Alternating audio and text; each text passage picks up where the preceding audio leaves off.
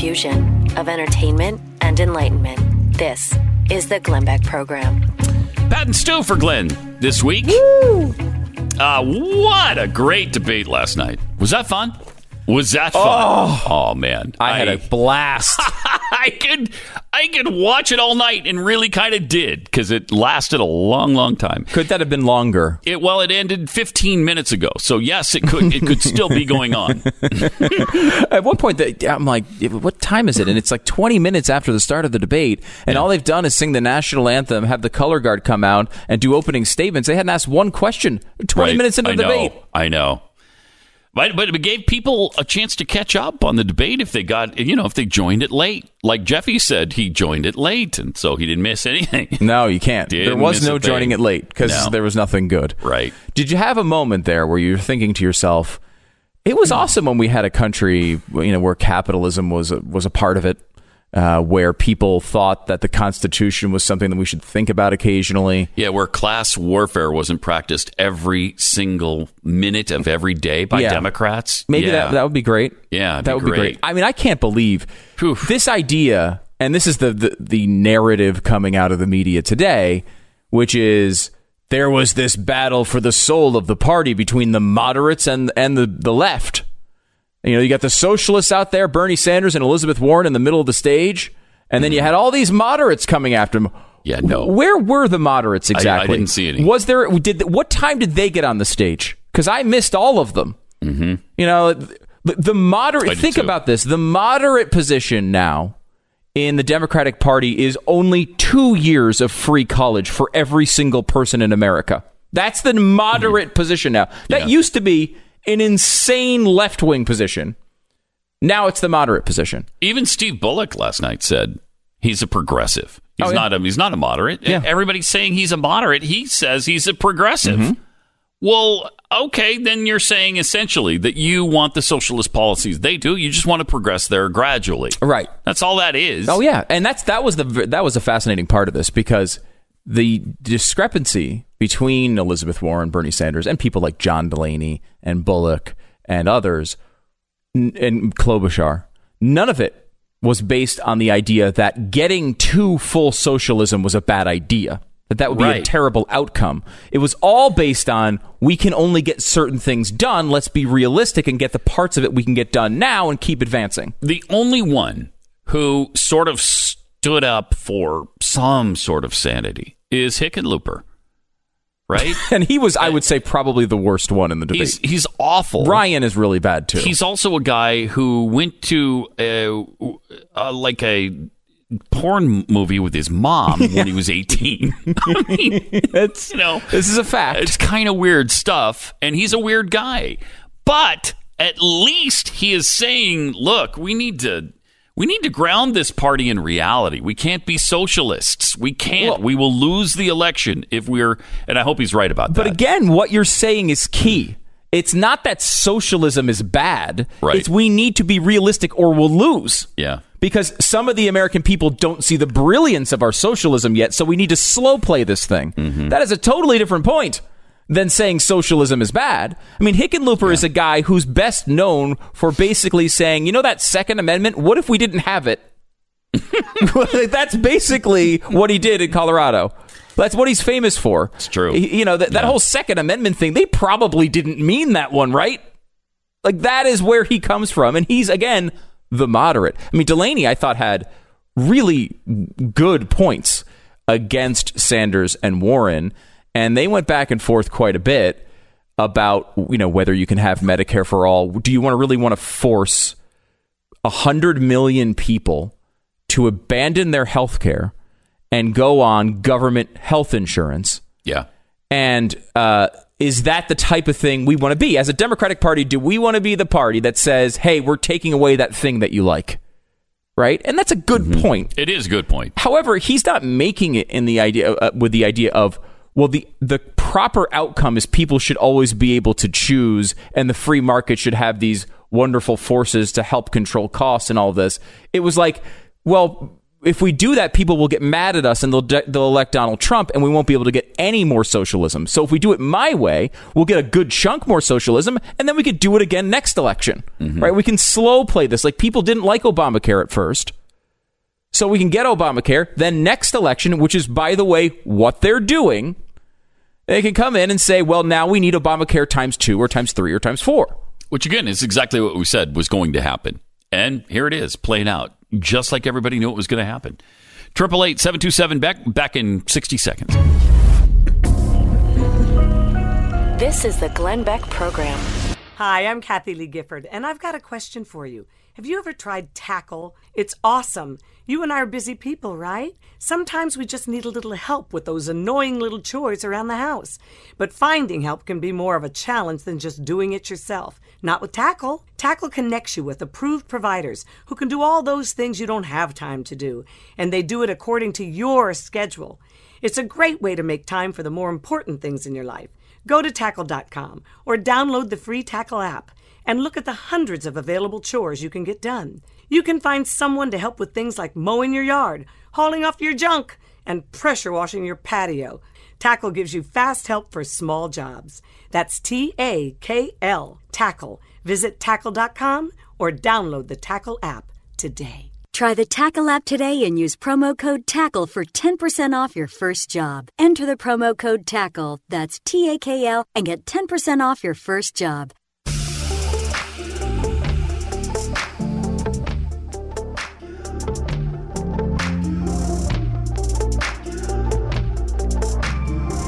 I'm also in love with the climate change hysteria, too, because that's just good fun when they tell us that we have 10 years. But there was a little discrepancy. It's either 12 years or it's 10 years and then catastrophe now. So, and that was, by the way, disproven by the people who did the study they're quoting. They have outwardly come out and said, no, it's not 12 years or 10 years. That's not what the study says. Why do people keep saying that? Thank you for giving us the opportunity to clear it up. And it was actually fact checked by NBC and others. And they said there's no catastrophe after, at 2030 is not the demarcation of catastrophe for the climate change thing. It's not. What they're trying to say is that they need to do something, we need to get really serious about it. They're not saying it's going to be catastrophic if we don't. No, but who is going to respond if you say we need to get serious about it within 12 years? You're like, nobody, right? No. That's the problem. And they know that, and that's why they keep doing the hysteria. And that's why. Yeah, this is why they... That's been their plan forever. Lie. Yeah. This is why they lie about it, because they know... they're trying to get people to act on this thing. And it's a wonderful way to push this stuff through, right? The Green New Deal was the most clear illustration of this, right?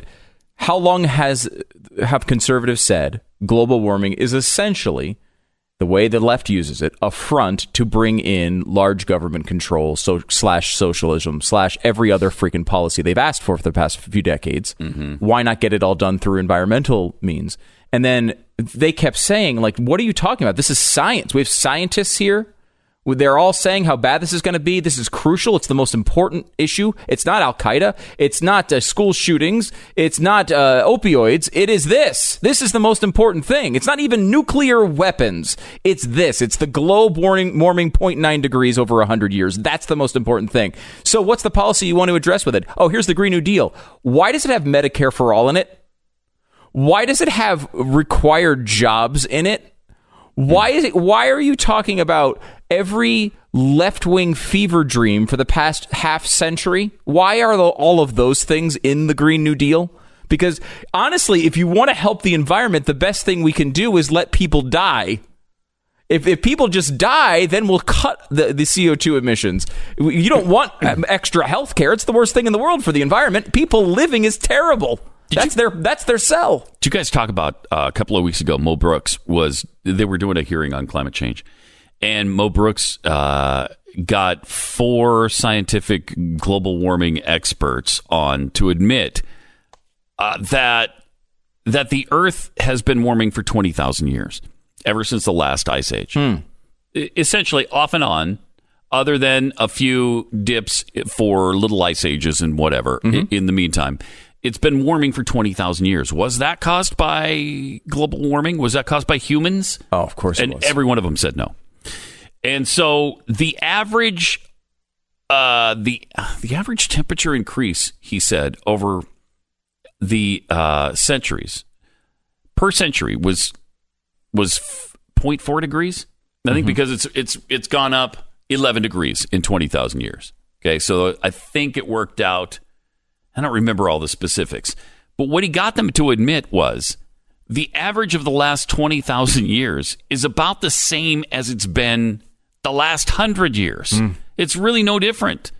And yet they're attributing all of this in the last 100 years or the last 50 or the last 30 to humans, to human-caused greenhouse gas emissions. Amazing. When it's the same as it's been the Earth's natural climate changing situation that's happened forever. Do you know, I can see the denial coming from you right now. I can see it emanating. You can see it? Mm-hmm. Yeah. And it's scary because I live on this Earth. Yeah. Okay? Yeah, I know you do. My children live on this Earth. Yes. And what you're doing to them mine right do now. as well. But with your denial, what am I doing to your children? You're terrifying me. Oh, boy. You know, this is why we can't just go with the moderate proposal for how to deal with global warming from someone like John Delaney, who's offering a too conservative an approach of only spending $4 trillion, his number, on global warming. Now, he's below Beto, who I think is at $5 trillion. We need to and go it goes 90? up from there. Are you saying about 90 I'd trillion? say 90 trillion a month is about the number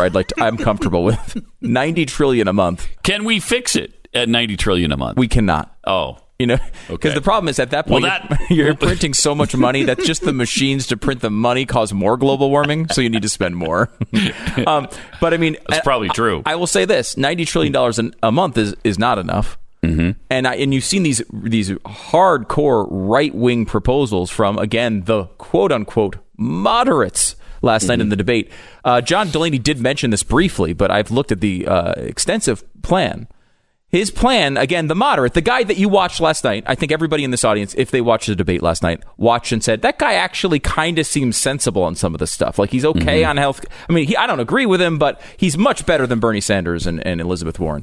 He introduced a plan that would require every person, when they turn 18 years old, to serve the government in a mandatory fashion for 1 or 2 years, doing things like installing solar panels and, I love this one, increasing awareness about sustainability. Now, I don't know what that means exactly. I assume it's like you have a megaphone. You're like one of the end of the world preachers who are just going like, you know, the end of the world is coming. Sustainability. No one is be aware of it because I got to increase the awareness of sustainability. So sustain, if you would, please. Thank you. That is so you have to actually you're brought into service. You're going to go to places and install solar panels because what 18-year-old who can't get my order right at a fast food restaurant wouldn't be capable of installing a solar panel? I mean, of course, that's going to be it's going to come natural, but they'll train them all to, and they'll pay them, and they'll put them up in housing, and it will be a requirement for every 18-year-old to do. That's the moderate in this party. Have you heard this? Let's take a 60-second break here, Pat. And we should come back and do you remember the Obama era? Do you remember this? Do you have any recollections of Barack Obama as president of the United States? I actually do. And remember how liberal they were, like really far left, and we were complaining about it all the time. And there were crazy people like David Axelrod and Rahm Emanuel who were kind of going, they're just saying all these crazy left-wing things and no one could believe it. Yeah. Let me tell you where these people stand now. We'll do that in 60 seconds. Warning, if you're buried in debt you can't afford, do not let the credit card companies make you think you have to pay it all back, because you don't. What the credit card companies don't want you to know is that there's actually a way to get debt-free without paying off your entire debt or going bankrupt. If you have $10,000 or more in credit card debt, you now have the right to let us settle that debt for a fraction of what you owe. For free information, call Credit Answers at 800-970-9159. If you're struggling to pay off your debt, do not let the credit card companies make you think you have to. Call Credit Answers now for free information on how to get out of debt faster than you ever thought possible, without debt consolidation or bankruptcy. We offer a guarantee with no upfront fees, so there's no risk. For free information, visit creditanswers.com or call 800-970-9159. That's 800-970-9159.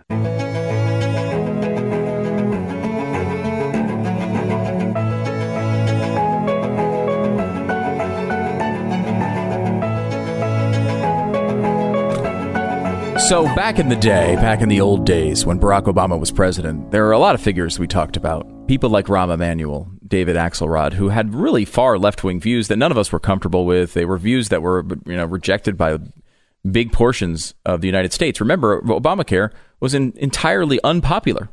The entire time it's existed since it was proposed until very recently. It was very unpopular, underwater in almost every way. Well, Rahm Emanuel came out the other day and said, hey, I'm noticing these candidates going really far to the left. And, I don't think they understand what the middle of the country is like.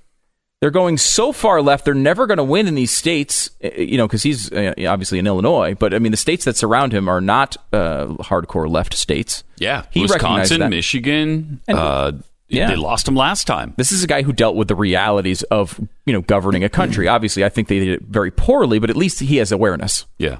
So that first Rahm Emanuel comes out and says that yesterday or 2 days ago. Here's David Axelrod talking about where this party is going. Again, this is not some conservative critique of the Democratic Party. This is David freaking Axelrod. Listen. You said something interesting, which was it isn't good enough to argue that the country doesn't want this. It does seem, if you're running for president, that you ought to take into consideration what the country wants. And the fact is, large numbers of people oppose the Medicare for All proposal if it replaces private insurance. That right. We've seen it in poll after poll after poll. A large number of people in this country do not believe the border should be decriminalized. A large number of people in this country don't believe that undocumented immigrants should qualify for public assistance. Yeah, and by the way, he's right on all those things. The polls show about 25 to 27% for all three of those policies. So free health care for illegal immigrants, decriminalizing the border, Medicare for all, with eliminating private insurance, which is the Bernie and Elizabeth Warren plan. You're talking about 26 or 27% support by Americans. And I believe all three of those policies are underwater with Democrats. Okay, so think about this. The people who are somehow winning right now, with the exception of Biden, he's the only thing in between Elizabeth Warren and Bernie Sanders leading this race. They're in the center of the debate last night, and they're talking about policies that are underwater with Democrats. How about John King from CNN talking about how far the party has moved to the left?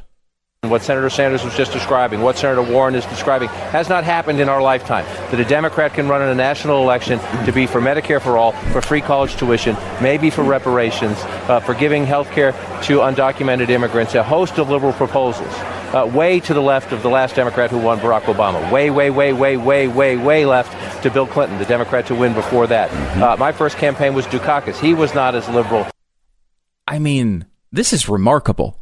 Yeah. Everyone is admitting this now. This is something we've talked about forever, Pat. Bernie Sanders in 2013 proposing Medicare for all and getting 0 co-sponsors on it. 0. Yeah. Now, I don't think he'd be able to stop people from co-sponsoring it. He'd want the credit for himself, and everyone's jumping on his bandwagon. And, you can watch that debate last night and I think pull out a lot of different things. I thought Bernie Sanders, the man has never had a happy moment in his life. I've never seen anyone who is more angry and awful. There's I cannot imagine a candidate like that winning in the United States of America. He is just an angry curmudgeon. Yes. And I look, people talk about Trump's anger and he gets pissed off a lot too, but at least occasionally he makes jokes. Sanders is miserable, a miserable human being. But I will say this, I don't think he did a great job in the debate last night, but how can you not say he's the winner here? He has absolutely transformed this party from a party that was really super liberal to a party that is outwardly socialist. Mm-hmm. I mean, the fact that John Delaney, who is a Maryland congressperson, a former Maryland congressperson, looks like a conservative on the stage is really revealing.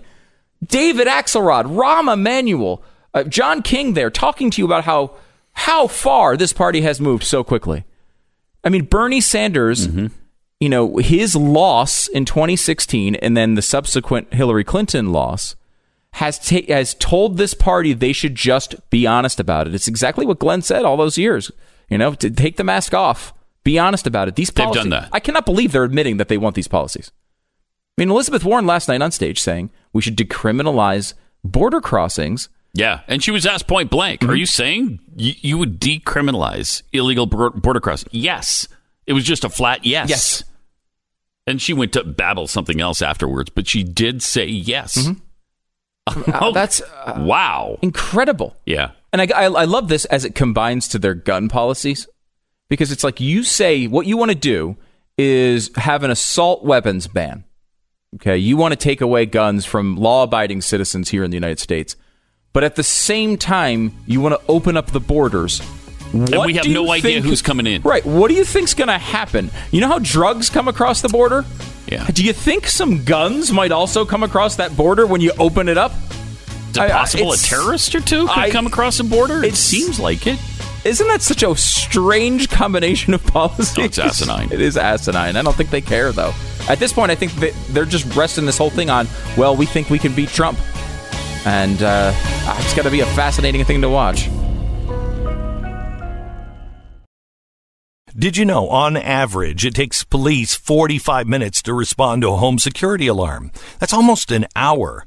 But it's not because the police are lazy or anything like that. It's because when a home security system is triggered, most of the time, it's a false alarm, and the call goes to the bottom of the 911 list. But not if you have Simply Safe Home Security. Simply Safe can visually confirm that a break-in is happening, and they let the police know. Only with Simply Safe. They protect every door, window, and room. There's no contract, hidden fees, or fine print. And the around-the-clock monitoring starts at $15 a month. Simply Safe. They've got a huge deal going on right now. If you just go to simplysafe.com/Glenn and get a free HD security camera when you order. That's a $100 value. You'll have eyes on your home 24/7. Get your free HD security camera now at simplysafe.com/Glenn today. That's simplysafe.com/Glenn.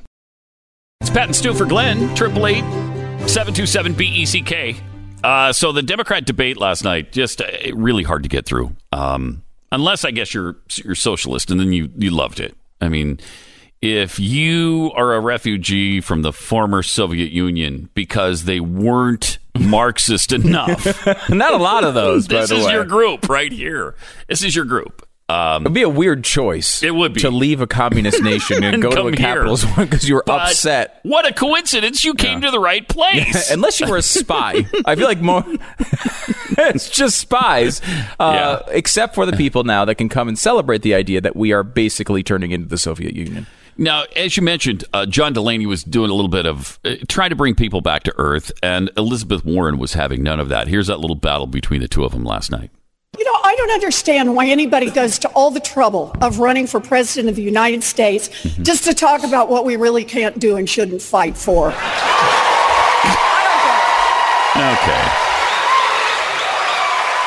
She had the audience on her side. Oh, yeah. In Washington is corruption. It is giant corporations that have taken our government and that are holding it by the throat. Shut up. And we need to have the courage to fight back against that. And until we're ready to do that, it's just more of the same. Well, I'm ready to get in this fight. I'm ready to win this fight. Thank you, Senator Congress. I mean, she is grown in a lab to lose to Donald Trump. Yeah. If Donald Trump could be Dr. Frankenstein and grow and build a candidate from scratch to defeat possible. Yeah. It's her. In the general election, she loses big. This is an amazing moment for Democrats. The fact that they would, when they are so obsessed with beating Donald Trump, the fact that they would even consider putting her on stage against Donald Trump is absolutely remarkable to me. Now, because of many things out of everyone's control, when it gets down to two people against each other, anybody can win. So, I mean, anybody they throw up there has a chance of beating Donald Trump, because if the economy, 2008 is a great example of this. If the economy collapses in October, the person's going to lose. You never know when an FBI investigation is going to get launched against one of them 3 days before the election. Like, there's too much. Once it gets down to two people, who knows? Who knows? And that's why it's dangerous that a real hardcore socialist wins here for the Democrats, because you just never know with these things. But if there's anyone that Donald Trump can defeat easily in this field, it's her. She's terrible. She's terrible, and she's designed to lose to him. Yeah. And the fact that they keep elevating her is amazing. And you pointed this out, Pat, when we were off the air, in that, like, that is a good moment in a debate for Elizabeth Warren, but there is no substance to it. None. Because all you're saying is we can sprout wings and fly. Why am I not talking about big ideas? When I'm president, Americans will sprout wings and fly. Yeah. Why run if we're not going to have big ideas? Shut up. Right. It's just ridiculous. Right. And the fact is, if you look at not only before, but after that line, John Delaney smokes her on substance. Yeah. He actually was. I mean, look, Delaney's been running for president since like 1947. He was the first Democrat that announced. He's seriously been running, I think, since 2017. So he announced before any of the known candidates. Yeah. He's been all over Iowa. He's done the legwork. He's funding his own campaign. And yet he's still at zero. He's at zero. Well, he's at 1%. Is it 1? Sometimes. He wouldn't be on the stage if he didn't get to 1% at least a couple times. But he was very well prepared. He knew this stuff. Audience just not on his side, so it looked like he got his butt kicked. Though I think to the people watching it at home, he did really well. I hope so. Yeah, but that's the problem with debates right there, right? Like, that is a substance-free kind of piece of nonsense. Okay, that's the part that people remember. Go back to the first round, Kamala Harris against Joe Biden. Well, he comes out and she has this big moment about busing. We later on find out that she basically agrees with him on busing, and there's no real separation at all. It's not even a current issue anyone's talking about. Right. But that's her winning the debate. Yeah, it's been a while since we've had a busing controversy. in this country. What year is it exactly? 1973. It's 1973, Stu. Let me give you another example of this that wasn't as big last night, but I'm curious to get your thoughts on it, because this one drives me crazy for some reason. Last night, Pete Buttigieg had a really, I thought, powerful moment towards the end of the debate, in which this is a guy who fought, he's a veteran. He fought in Afghanistan, and he said, look, when I was leaving Afghanistan, I thought we were turning the lights out. I thought we were going to be leaving and it was going to be over. And he's like, very soon, we will have a person who will die in Afghanistan in combat that was not even born on 9/11. Like, that is a powerful observation in real terms. Like, holy crap. Because it's been 18 years, right? So someone who was born in 2002 will soon be potentially 18 years old, serving in the military, could die in Afghanistan. Really powerful point. Wow. Step back from it from a moment. It's substance-free. Yeah, it is. You know what? Would you rather have World War II where 10 million people die in 3 weeks? Yeah. Like, is that better? Is it better? Yes, I understand this idea. No, we'd rather have the war be over. Right. Like, the idea of the length of time a war goes on as the thing that you judge is something that everybody on every side of every argument makes. Both parties say it all the time. These wars go on too long. What would you prefer when it comes to war? The old wars were shorter and 100 times the amount of people were dying. Yeah. Is that better? No. Because to me, it's not. I would much rather have a war like this that lasts for 18 years and 3,000 people die than have a war where you have literally millions of people dying in a much shorter amount of time. Now, of course, my actual preference is no wars. Right? My actual preference is that no one's dying. But the idea that just the start to end time is the way that you should look at these things is just an emotional appeal. Right? It is just an appeal. Sure, we can all talk about how it's not the best possible outcome because we would like it to be over. And I think he's completely right on that. At this point, we would love to be out of there, I think. And I think probably the person who wants to be out of there more than anybody is the president of the United States, who doesn't like wars really at all. I mean, he has been an outward, I don't know, pacifist isn't the right term because he talks too tough for a pacifist, but he's a guy that has agreed with essentially the left wing or the libertarian sort of argument on almost all of these wars since he's been in the public eye. And again, the idea that the Democrats can't figure out a way to praise him for these things is fascinating. It just shows that their only level of dedication is to oppose Donald Trump. And that is really just a way for them to get their own power, right? But I mean, the only thing they wake up every day with an idea to do is to figure out a way to disagree with Trump publicly, to the extent that they will say, you know what's a great place to live in Baltimore? You know what a fantastic place to be is? That place when rats are crawling over you on a stained mattress in a drug alley. That's fantastic. And next Donald to Trump's a dead wrong. body. Right. Yeah. As you trip over a corpse walking down the street to Camden Yards, what a wonderful and delightful experience that is. They'll go to that level to disagree with this guy. But I think, you go to these debates and over again, that's what you find, is that the moment that everyone remembers is a substance-free moment where it's essentially a catchphrase and the audience claps. Well, Delaney came to that, I thought, as a serious person. Is he a conservative? No. Is he even a liberal? I don't even think that applies. He's to the left of what we used to think liberals were. But at least he was prepared. At least he understood what he was talking about. He seemed to have actual real experience and knowledge about healthcare that no one else on stage had.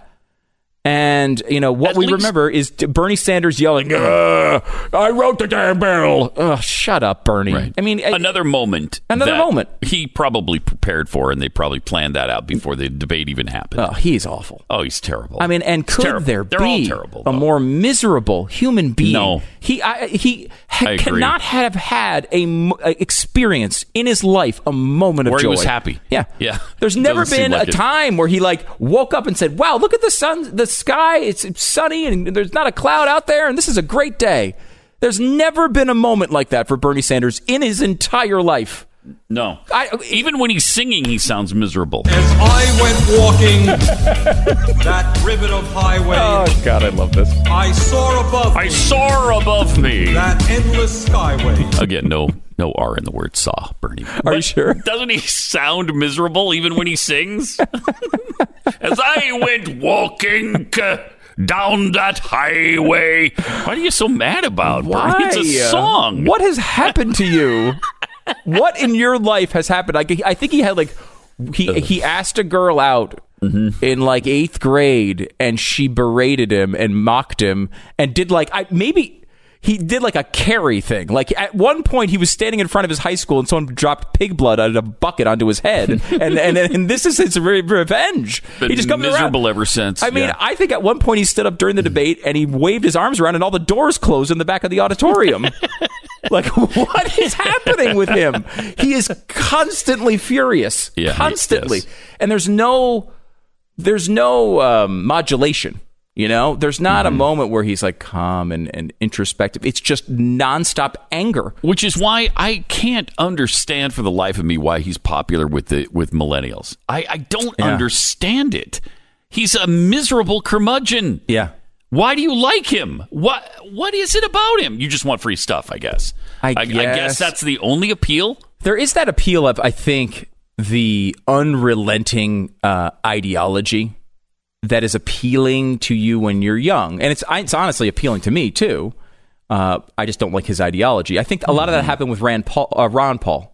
When Ron Paul was running, there was the same sort of energy. And that's true. Ron was not nearly as angry as Bernie is, but he wasn't a happy guy. Right. And he was unrelenting, right? He'd be the guy on stage. The libertarian philosophy is basically we don't go to war.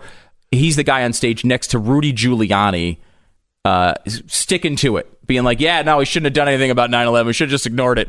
I mean, I'm totally exaggerating there for all the Ron Paul fans out there who will now email me. But you know what I'm saying? That exchange was it's a tough thing in a Republican debate to stand up and say, the whole 9/11 response was not good.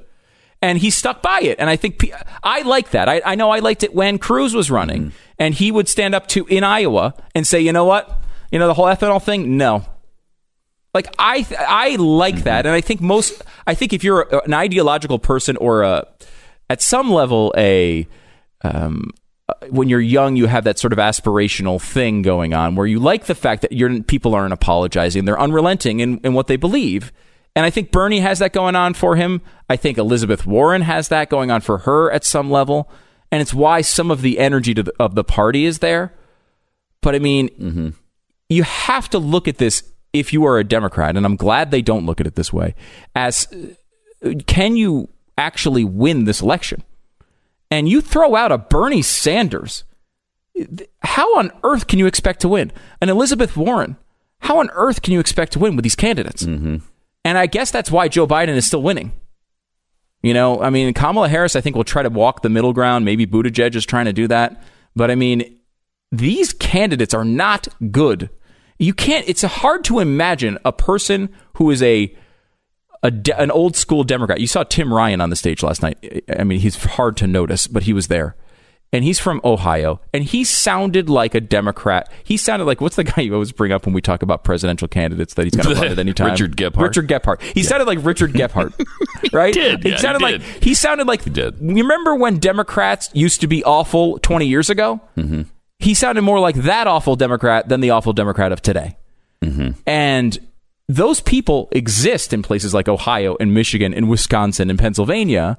They're the reason why Donald Trump is president, because they voted for Obama and then Trump. And those people are going to look at Elizabeth Warren like she's as insane as she is. And I mean, if you're trying to win this election, I don't know how you go down that road if you're a Democrat. 888-727-BECK. It's Pat and Stu for Glenn on the Glenn Beck program. You're listening to Glenn Beck. Pat and Stu for Glenn, the Glenn Beck program. There were some good moments last night, like the time when Marianne Williamson showed that she suffers from inadvertent yodeling syndrome. Normally way over there with Bernie and Elizabeth. Normally way over there with Bernie and Elizabeth. Normally way over there with Bernie and Elizabeth. On this one. She has IYS? Yeah, she has IYS. Oh my gosh. IYS. Inadvertent yodeling syndrome. Can we hear that again? That's in action right there. Yeah. Normally way over there with Bernie and Elizabeth. Normally way over there with Bernie and Elizabeth on this one. It's weird. There's something about her, and I was trying to place this last night. There is like some Saturday Night Live character that I feel like she's based on. And I know it's usually the reverse. Like, they will take Saturday Night Live bases characters on real people. I feel like she was based on an SNL character, and I can't place what it is. There's something about her voice. Like, I don't know if it's like, is it Maya Rudolph? Is that who I'm thinking of from Saturday Night Live? It's maybe one of her characters. I don't know what it is, but there is something about her that is just off. It doesn't feel real. Though I thought she did very well last night. She did, I think, everything she had to do last night. She was the most Googled afterwards, I guess. By far. Yeah. I mean, she was last time, too. But part of that is just like, oh, my God, this lady's hilarious. But and she's nuts. But I think last night, I think she actually broke through to the point of... She actually beat some of those... I think she had one of the best performances for what she needed to do. I would not be surprised at all if she makes the next round of debates after that.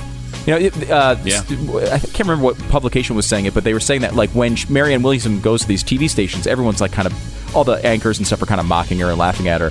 They said like the makeup people though are crying when they meet her. They love her. Oh, really? And it's like it's a different thing. It's a different approach. The Oprah fan. It's the Oprah fan, right? And she can yodel. Normally way over there with Bernie. Normally way over there with Bernie and Elizabeth on this one. I'm Hillary. That's your 4-Minute Buzz. And now here's Pat and Stu with more. Thanks, Hillary. Our sponsor this half hour is Home Title Lock. We've been dealing with Home Title Lock for a long time, and the reason for that is we actually care about our equity in our homes. We don't want to lose it. We have showed up to work, freaking working with Glenn every day to put away a little bit of money and pay off your mortgage, and then someone's going to just steal your money? No, I don't want that happening to me. Now, look, if scammers take your home, if they are able to take your equity, this happens to thousands and thousands of people every year, unfortunately. And when there's a big data breach, this information gets out there. They can transfer the title into their name, and they can borrow money online, clean you out. And if you don't want that to happen, you need Home Title Lock because no bank or insurance or identity theft program can protect you from this. Go to HomeTitleLock.com right now, HomeTitleLock.com. Make sure that you get the virtual protection around your home's title. They have 60 risk-free days of protection going on right now. And make sure you're not already a victim and protect yourself going forward. It's HomeTitleLock.com. HomeTitleLock.com. With more on the debates coming up here in just a moment. It's Pat and Stu in for Glenn.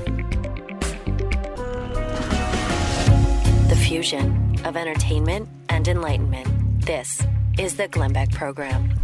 With Pat and Stu this week. Great Democrat debate last night. We're going through some of the things that were said, some of the promises made. They're making so many promises. It's kind of hard to keep up. The socialist policies are really prevalent, and the media is trying to present this as if it was Bernie Sanders and Elizabeth Warren, the two essential socialists. Essentially, I mean, Bernie obviously admitted, Elizabeth Warren just basically a socialist. She doesn't admit that, but she's got socialist policies. But it was them against the moderates. Come on. Yeah. These are not moderates. That is their Overton window way of defining last night. Yeah. Which is now the moderates are the ones with the $5 trillion and $4 trillion global warming plans. And then you go left from there. The right-wing position, of course, is the multiple trillions of dollars to spend on every single project. I mean, Delaney, John Delaney last night, he's a guy, again, a congressman, 1%, maybe 2% in some polls. This is an absolute dream for him last night. They basically treated as if there were two candidates, and it was Elizabeth Warren / Bernie Sanders as one candidate and John Delaney as the second candidate. And they were both tied at 22%, and this was the final debate. That's not how that thing was treated last night. I mean, that's a miracle for Delaney. And he handled it well. I mean, think about this, Pat. If tonight we turn on that debate, and we unfortunately have to watch it again, if Joe Biden turned in the performance of John Delaney last night, this is over. This primary is over. Yeah. Because Biden, if he could understand these issues and have a grasp on them and perform as well as Delaney did last night, lights are out. What did you think of Buttigieg in his performance last night? So I don't think he did anything impressive. I don't think he stood out. I think he has a massive problem that he is not recognizing, and somebody on his staff is telling him it is a good idea, dude, and he's got to stop it, or he has no chance of being president of the United States. Which I don't think is necessarily a bad thing. I don't want him to be president of the United States. Actually, but this is him talking about standing up for the right policy. Here's what he said. Cut 6. Pete Buttigieg. If it's true that if we embrace a far left agenda, they're going to say we're a bunch of crazy socialists. If we embrace a conservative agenda, you know what they're going to do? They're going to say we're a bunch of crazy socialists. So let's just stand up for the right policy, go out there and defend it. That's the policy I'm putting forward, not because I think it's the right triangulation between Republicans here and Democrats there, because I think it's the right answer. People like my mother-in-law, who is here, whose life was saved by the ACA, but who is still far too vulnerable to the fact that the insurance industry does not care about her. Now, that's a good, I think, an untrue point.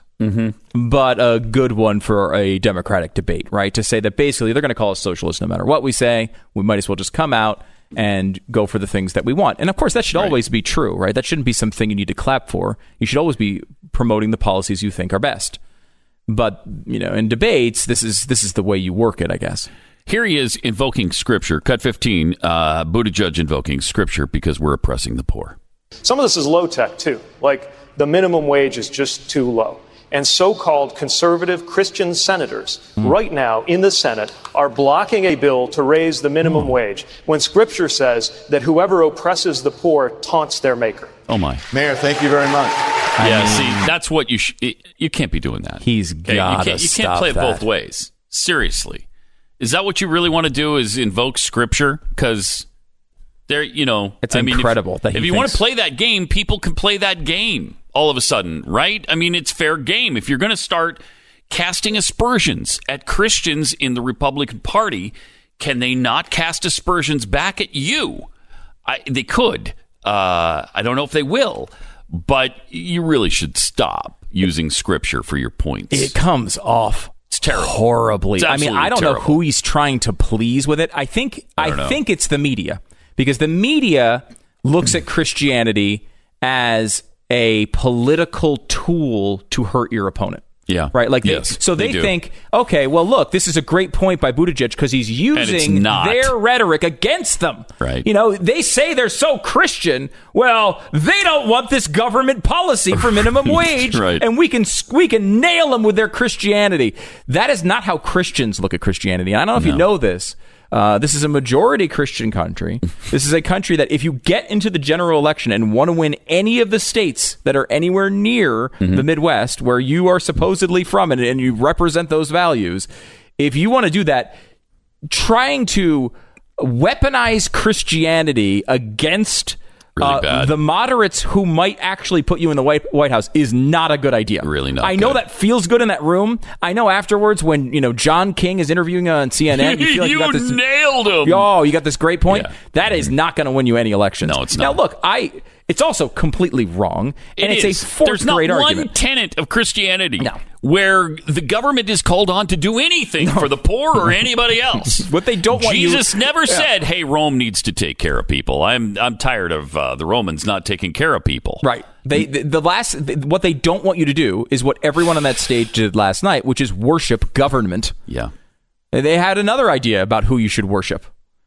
It's not government. It's not Pete Buttigieg. And the fact that Pete Buttigieg is going to be this preacher who's going to come at us and tell us how to be Christians is utterly, let's put it this way, utterly a very poor, poor plan. Yeah. Politically, at the very least. Especially when he's tried to have it both ways, because he's also calling out Mike Pence for taking the Bible literally against him. Yeah. And that's a great point. And I will say that it's very possible what he's trying to do is goad right-wing, he might be. The wings, the far right and the right wing to come out and start saying bad things about him personally and trying to goad him into being a victim. He's trying to make himself a victim, essentially inviting these attacks. Mm-hmm. But again, I don't know that he can understand how insulting it is to hear that from him, especially when it's such a basic argument. The guy's a smart guy.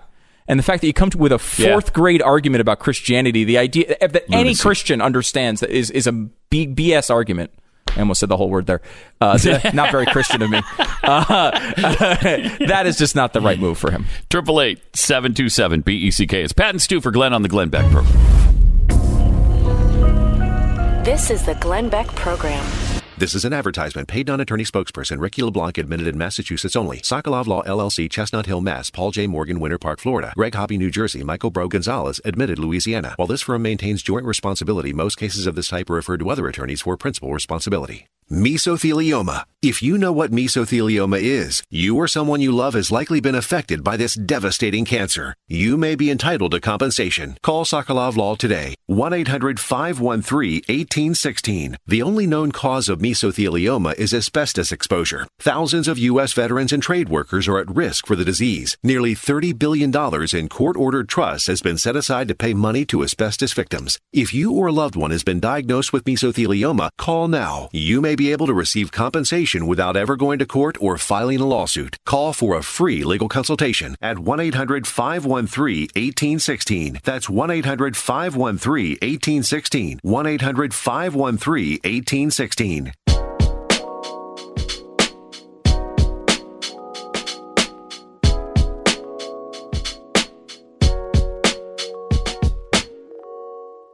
Pat and Stu for Glenn on the Glenn Beck Program. 888-727-BECK with your thoughts on the debate last night. It was a lot of fun. My head exploded multiple times. Oh my gosh, it's tough to watch, man. I actually turned it off multiple times, and then I guilted myself into going back to it because I just couldn't take it. Oh, it's rough. It's hard. At one point, Donald Trump joked about how avoiding venereal disease was his Vietnam. That's our Vietnam, okay? Yeah. Last night was our Vietnam. As political talk show hosts, dealing with diseases like we had to watch when it comes to the spread of progressivism. That was tough to watch. It's tough really to take. I was interested to see Elizabeth Warren on the border. She's basically for open borders at this point. Big time. And she admits it. Yeah, she's going to decriminalize the border. She had this really good moment about the border situation last night, Elizabeth Warren. We must be a country that every day lives our values, and that means we cannot make it a crime when someone comes here. Thank you, Senator. Just to clarify, would you decriminalize illegal border crossings? The point is not about criminalization. Yeah, just a flat yes. Flat yes. And good job on Dana Bash, by the way, of following up, because she avoided the question the first time. Right. But I'm glad they followed up. But they always go to that, we've got to live our values. Since when was our value to let anybody come across the border that wants to, that we don't know what they're doing, we don't know why they're here, we don't have any documentation on them, we don't know if they mean harm to us and our families? That's not an American value. That's insanity. That's national suicide. Similar to what Buttigieg was doing, though, right? Like, it's this idea that, we're nice. Right. Our values are that we're nice, so when people who want to come in, we just let them do what the things that they want to do. Yeah. Well, that's not our values are rule of law, too. We are nice. We've taken in more immigrants. But we have some laws and some rules. Yeah, right. But more than anybody ever, right? Like, we are a million a year? Yeah. That's far more than any other country on earth. And again, legally, we allow 1 million a year to immigrate to our country. And again, this goes back a very long time. It's fascinating. It's particularly fascinating coming from Elizabeth Warren, who has to realize that if she looks back in history, what are the results of open borders?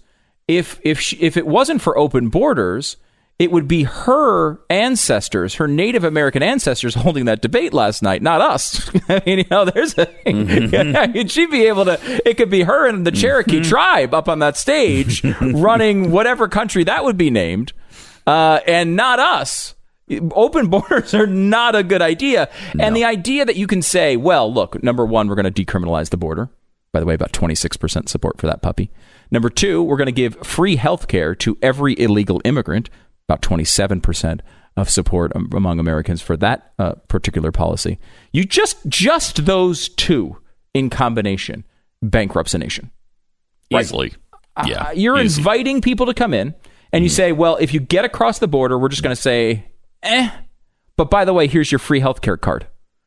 That's a lot of cash you're talking about. And whether you're nice or not, it's not really the point. We talk about this all the time. People say, well, the rates of murder and crime among citizens are higher than they are among illegal immigrants. First of all, they usually don't use the word illegal there. They usually say just immigrants. And the reason they say just immigrants is because they want to include people who are some of the best people among us, right? People who came here the right way, who actually navigated the nonsense that it takes to actually come here legally. It's hard to do. It's bureaucracy. It's a typical government program. It sucks. So people who go through all of that and work here for a long period of time and do everything the right way, well, no one has a problem with those people. The people we're talking about are people that don't do it the right way. And, but let's just say it's true, right? Like illegal immigrants come here and never commit a crime, and maybe one a year, right? There's one a year. Why would you import that one crime per year? Why are you importing crime? We have no choice but to deal with the annoying citizens we live with. You know what? A lot of them suck. I deal with them all the time. It's not illegal immigrants are not the only problem we have. A lot of our citizens are awful. Okay, you walk into a restaurant, you got to deal with somebody behind the counter that spits in your food. You got the person who cuts you off on the highway. You try to get something done, the people don't show up. This stuff happens all the time. I'm absolutely one of the annoying people to about half the country, right?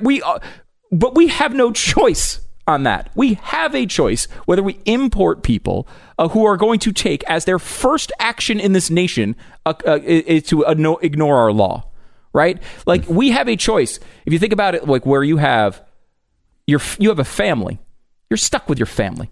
Your family, you might have jerks in your family you have to deal with, but you're stuck with them. You're not stuck with your friends. You can choose your friends. You can't choose your family, and that is the situation here.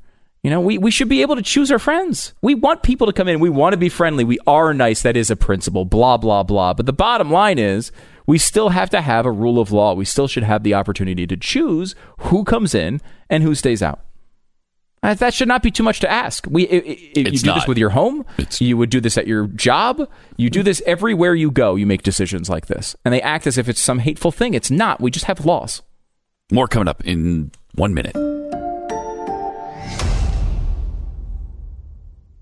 Mortgage rates are so low right now, it is truly the right time to review your financial goals and set the course for your family's future. My choice is American Financing. They're a family-owned national mortgage banker with a salary-based mortgage consultant, so they're in it for you. If it's your goal to purchase a new home, maybe you could use a little more space, or you're downsizing, they can help. If you're looking to consolidate debt into one low payment, or just reduce your interest rate to pay less over the life of your loan, American Financing can save you thousands of dollars. And if you're in a variable rate loan, I urge you, get into a fixed rate. American Financing, the only lender I endorse, the people I trust. No commission, no upfront fees, and no pressure. They'll cover you coast to coast in 10 minutes. 800-906-2440. That's 800-906-2440. Or online at AmericanFinancing.net. American Financing, NMLS 182334, NMLSConsumerAccess.org.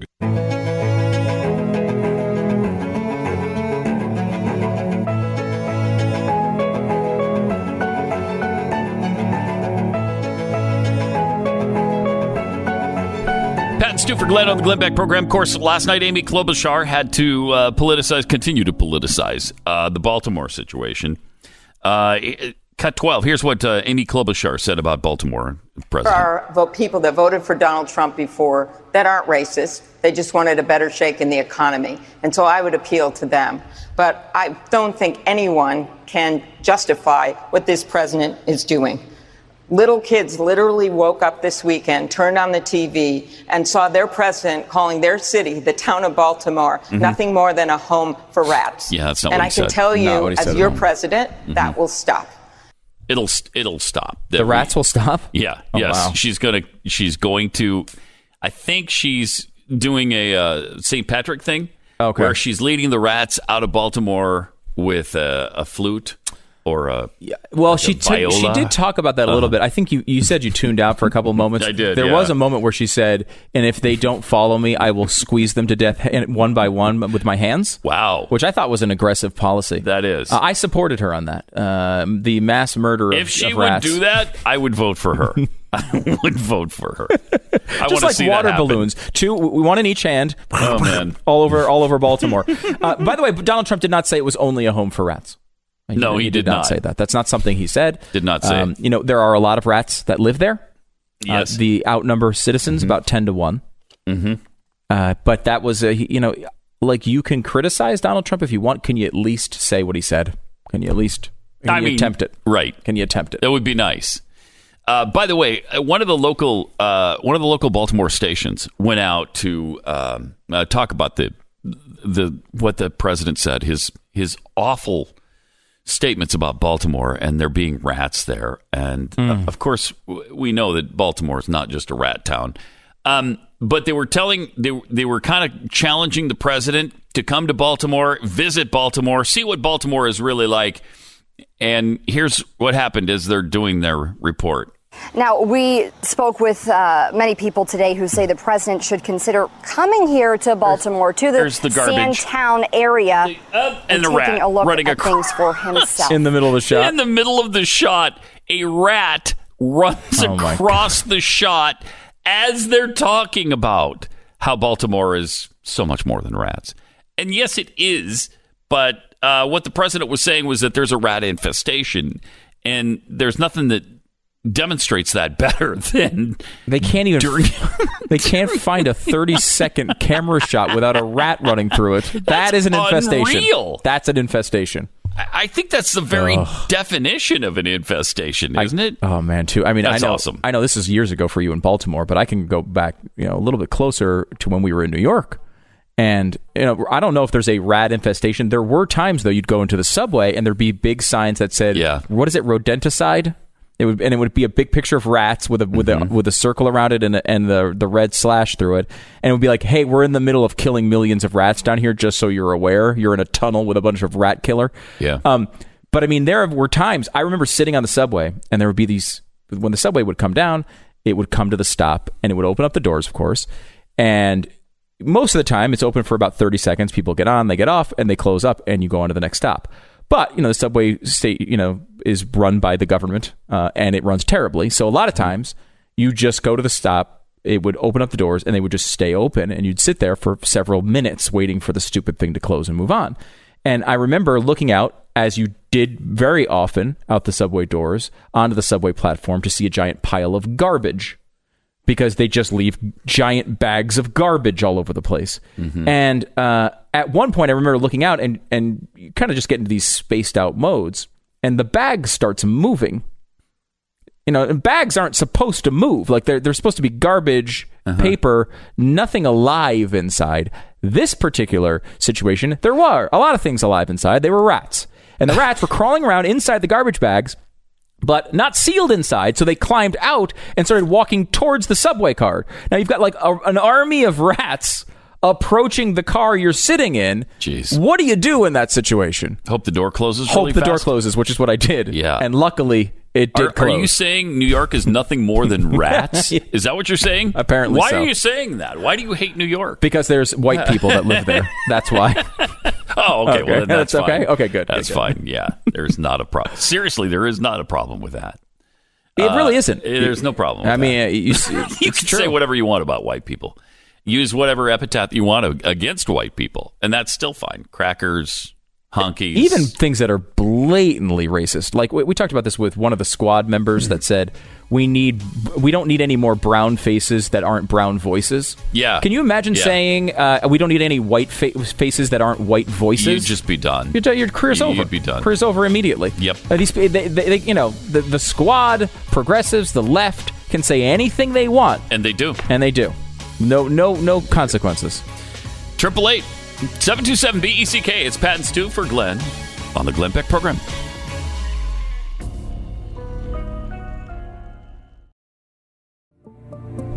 Pat and Stu for Glenn this week. Fortunately, we're looking for some justice, for some equity, for some equality, for women's sports. And especially soccer, where the women's soccer team just won the world championship. And so, they're just not paid accordingly. They should make more than the men, which, by the way, they do. Whoa. Yes? No, that's not true. They're suing right now. I know. Saying that they don't make as much as the men. Now, that's look, true, some people will say paid more than the men. Well, it's equal pay for equal work is all they're requesting. These are very simple requests. Yeah, they are. Equal work. Like, for example, they should play the same teams that the men's team plays and see how it works out. Yeah, except that wouldn't work out very well. It is. It's just, this one infuriates me. Me too. Because it's such a fake argument. Mm-hmm. And I have to believe that everybody in the media knows it. Like, what do you have to ignore to make this into a real argument? Because I want to get into the facts of this in a second. Well, you have to ignore all revenue. All revenue. So again, like that's a huge part of this, right? How much money's coming in really dictates how much when you're how much talking pay about, comes out. Yes, like if this company made $0, would we be paid what we're being paid now? No. Right. We'd be paid $0. $0. Right. If you worked for a company that brought in, your show brought in $100 million, and my show, a separate show, brought in $1 million. Should we get we're doing this? We're both working on a show. And they're both 3 hours long. Right. Yeah, it doesn't work that way. Asinine arguments that anyone would understand are ridiculous. However, there is a little bit of an effort, I think, by the media to they just want you to feel. They want to turn on your feels. Well, and it worked on us even. I think we've both talked about in the past when this discussion first began and we didn't know much about it. Mm-hmm. And they kept saying, well, women are paid, 78 cents on the dollar to every man. Yeah. When I first heard that, I thought, it's so prevalent. Really bad. And it's so prevalent and so unquestioned that, this is, years and years ago now. But when I first heard that, when I was like in high school, you'd look at this, you'd be like, oh, wow, that's bad. That's we got bad. to fix that. That's not right. Yes. And the only picture it creates is, of course, some executive who, because this is how all white executives are, they just love men more than women. Mm-hmm. I love that because women never get any preferential treatment. These little fillies should be able to work for free. Yeah, exactly. That's what should happen around here. That's what you picture, though. And by the way, give me a beer. Right. You picture this sexist guy who's favoring the man. Now, and he has to have a Southern accent. Yes, of course. He has to. Now, oddly, someone like Kamala Harris talks about this when her career was built by having sex with her boss.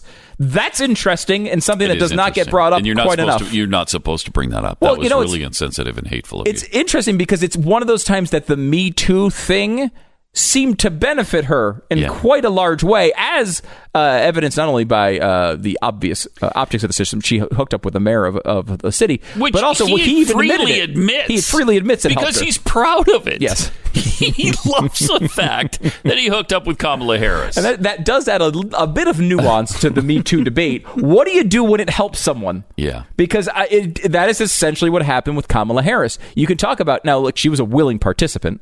So that's different than the Me Too vibe as far as it goes to like a Harvey Weinstein situation. However, there are many cases involved in the Me Too movement in which women are willing participants, but we later find out that it was the guy's fault because the guy had power over her, or the guy was Louis C.K., too famous for these other comedians to be able to resist. And how many? Even though they agreed at the time. Dozens of times. Yeah.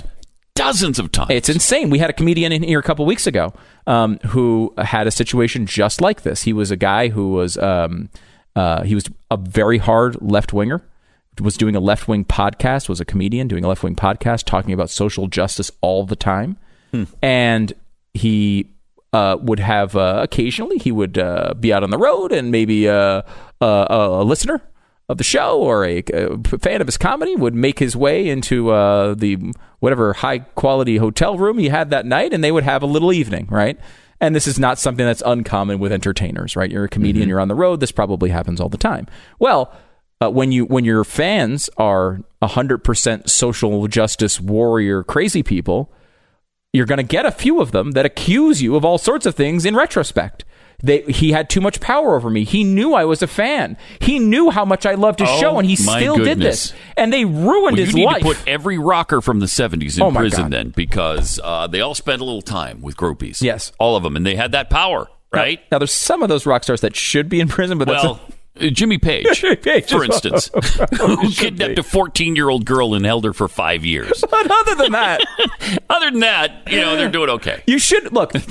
It's an icky part of our society, but you absolutely should have the right to hook up with the rock star that you like. Yeah. Like that is part, and the rock star should be able to hook up with you if you're consenting adults. Now, if you're 14, that's a different issue. Exactly. Oh, yes. And only because it was 1970 did he ever get away with that, because he should have been in jail. Oh my gosh! Should have been in jail. Mean, at least the way I've heard that story reported. Absolutely. Oh my gosh! That was an egregious case. So I think this is fascinating though, because this, as you get into the pay debate part of this, the pay debate thing, when you really drill down in the details, what you find out is there really isn't a pay gap. There isn't a pay gap when you eliminate things like experience level and the type of job. Because, I mean, the way they actually calculate...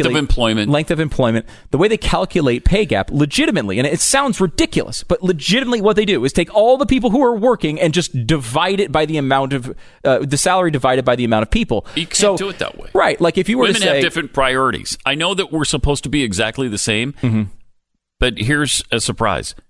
We're not. Yeah, I know. We're not. And we all do different things. Like, for example, if you were to do the pay gap in this room where we're sitting right now, you'd have Pat and I, who identify as men, and Marissa, our producer, who identifies, I believe, as a female, correct? Okay.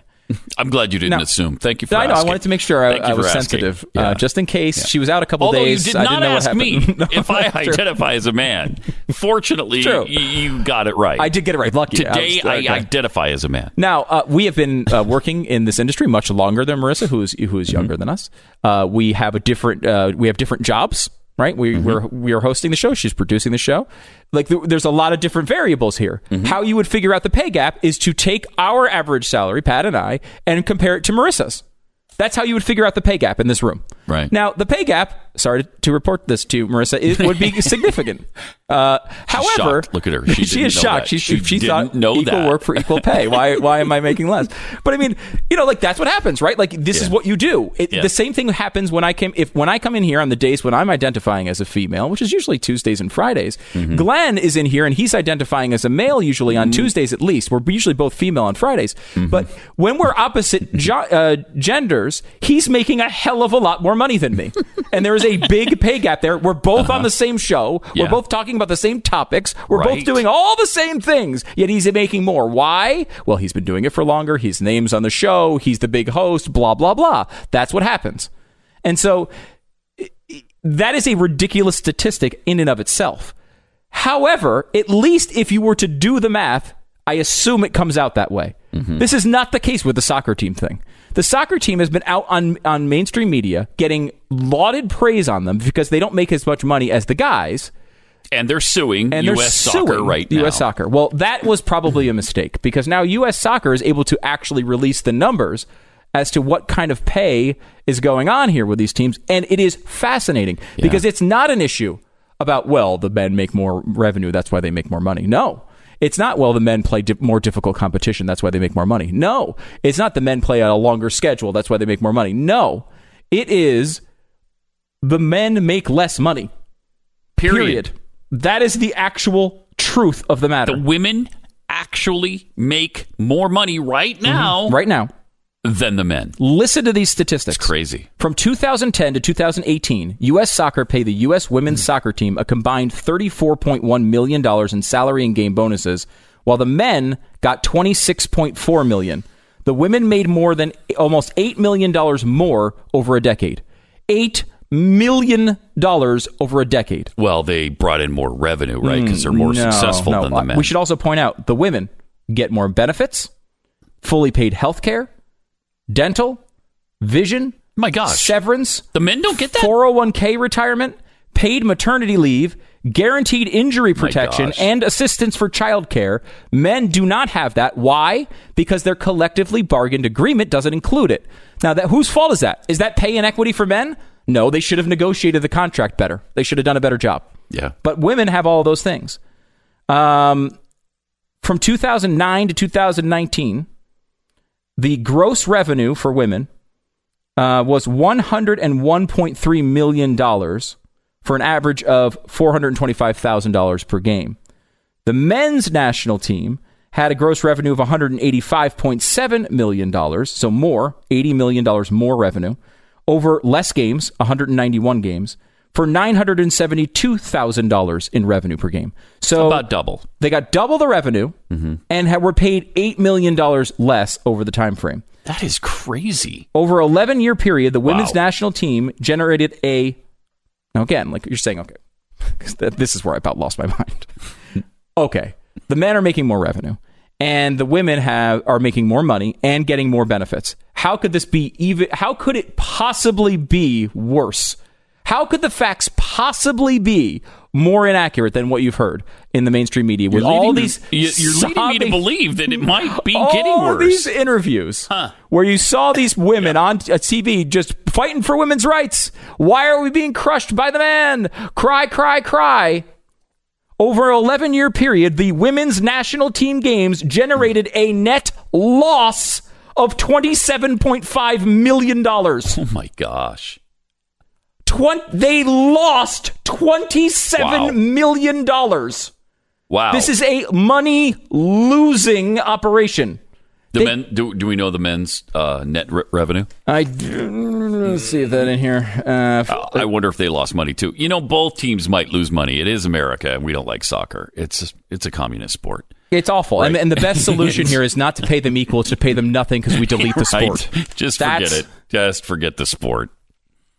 Now, you might say, well, I can kind of understand because the women's team, in their respective sport, in the women's World Cup, they're more successful than the men in the men's World Cup. They are better at beating worse competition. Yes. Although if they the beat men the competition they play. Right.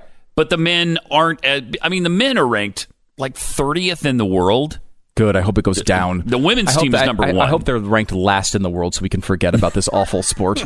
But that's a whole nother story. But we're not going to because they're trying to jam it down our throats like the metric system or something. No! I'm sorry. No. I don't like soccer, and none of us understand the metric system. There's no way to tell. Well, Lincoln Chafee.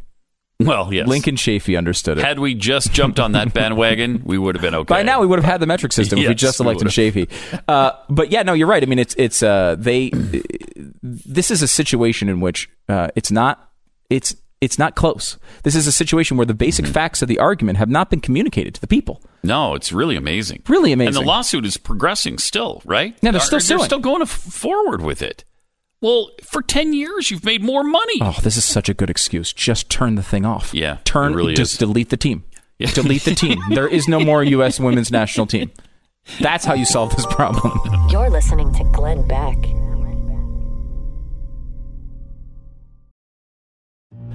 Pat and Stu for Glenn this week. 888-727-BECK. We've been talking about the women's soccer league. They are suing U.S. soccer for more money, when in fact they already make more money than the men do, which is amazing. Amazing. The one thing we didn't mention about some of the stats is that a couple of years ago, in 2017, the U.S. women's team came here to Dallas, and they were practicing for an upcoming match, and they played the FC Dallas male team. Mm-hmm. And unfortunately, well, it was the FC Dallas 14-year-old team. The what? The 13 and 14-year-old team. And they lost to the FC Dallas 13 and 14-year-old team 5-2. And 5-2 is like 1,000 to nothing in basketball. Yes, it is.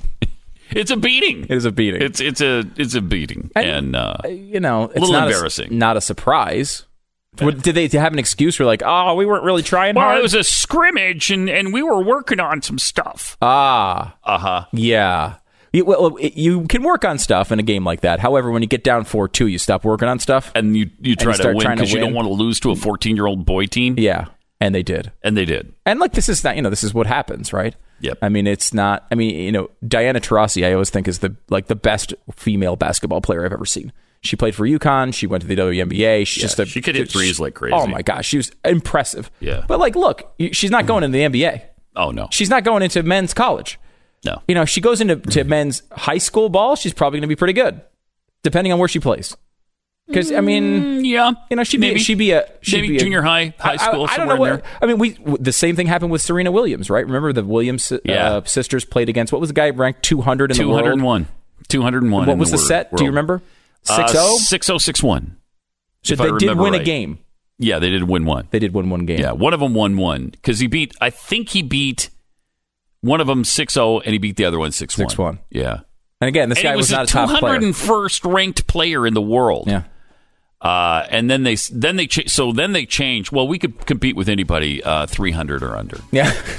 Oh, well, good for you. Okay. By the way, blazetv.com. Use the promo code Glenn20. They've kept it active because of the Elon Omar specials getting so much attention right now. So please check it out. Go to blazetv.com. Use the promo code Glenn20. You'll save $20. You can also go to YouTube and see a big chunk of it. If you just want to get, if you don't have time to sign up today, that's fine. Go watch it on YouTube. Make sure that you support research like this, or it is not going to happen. The fusion of entertainment and enlightenment. This is the Glenn Beck Program. And it's Pat and Stu for Glenn this week. The debates last night, talked about quite a bit of it. There was also the head of the... is he the head, Tom Perez? Yeah, he is. He is the head of the DNC, right? Oh. He kind of set the stage for the whole thing before the debate got underway last night. Yeah, and no one watched this, of course, because you'd be insane to do it. Sadly, it's at least peripheral to my job, because I only did it by mistake, to be honest with you. I tuned in a few minutes early, so I was getting dinner ready. Mm-hmm. I didn't realize I would see Tom Perez. If I knew it, I would not have done this, because it immediately set me off before the debate even started, Pat. I mean, that's tough. That is. You don't want to go through a situation where you're angry going into the debate. Something that's going to make you even angrier. Yeah, that's a bad situation. But let me give you this. This is Perez talking about Medicare, an amazing accomplishment by the Democrats, and the legacy of Medicare and what it can teach us today. Here's Tom Perez from right before the debate yesterday. Democrats dreamed of putting a man on the moon, and we did just that. We dreamed of a great society, and we built it. Oh, gosh. We dreamed that seniors and people with disabilities and people who are poor could get access to health care. And 54 years ago today, President Johnson signed Medicaid and Medicare into law. Ooh. Folks. Woo. Now, those are terrible programs. And I will note parenthetically, what did Republicans who opposed it call those laws? Socialism. Yes, this is a class exercise. What it is. Yeah. Socialism. Really... Ronald Reagan said, and I quote, Medicare will lead to socialized medicine. Medicare will lead to socialism in America. That's what he says. He was full of it then, and these folks are full of it now when they try to distract you.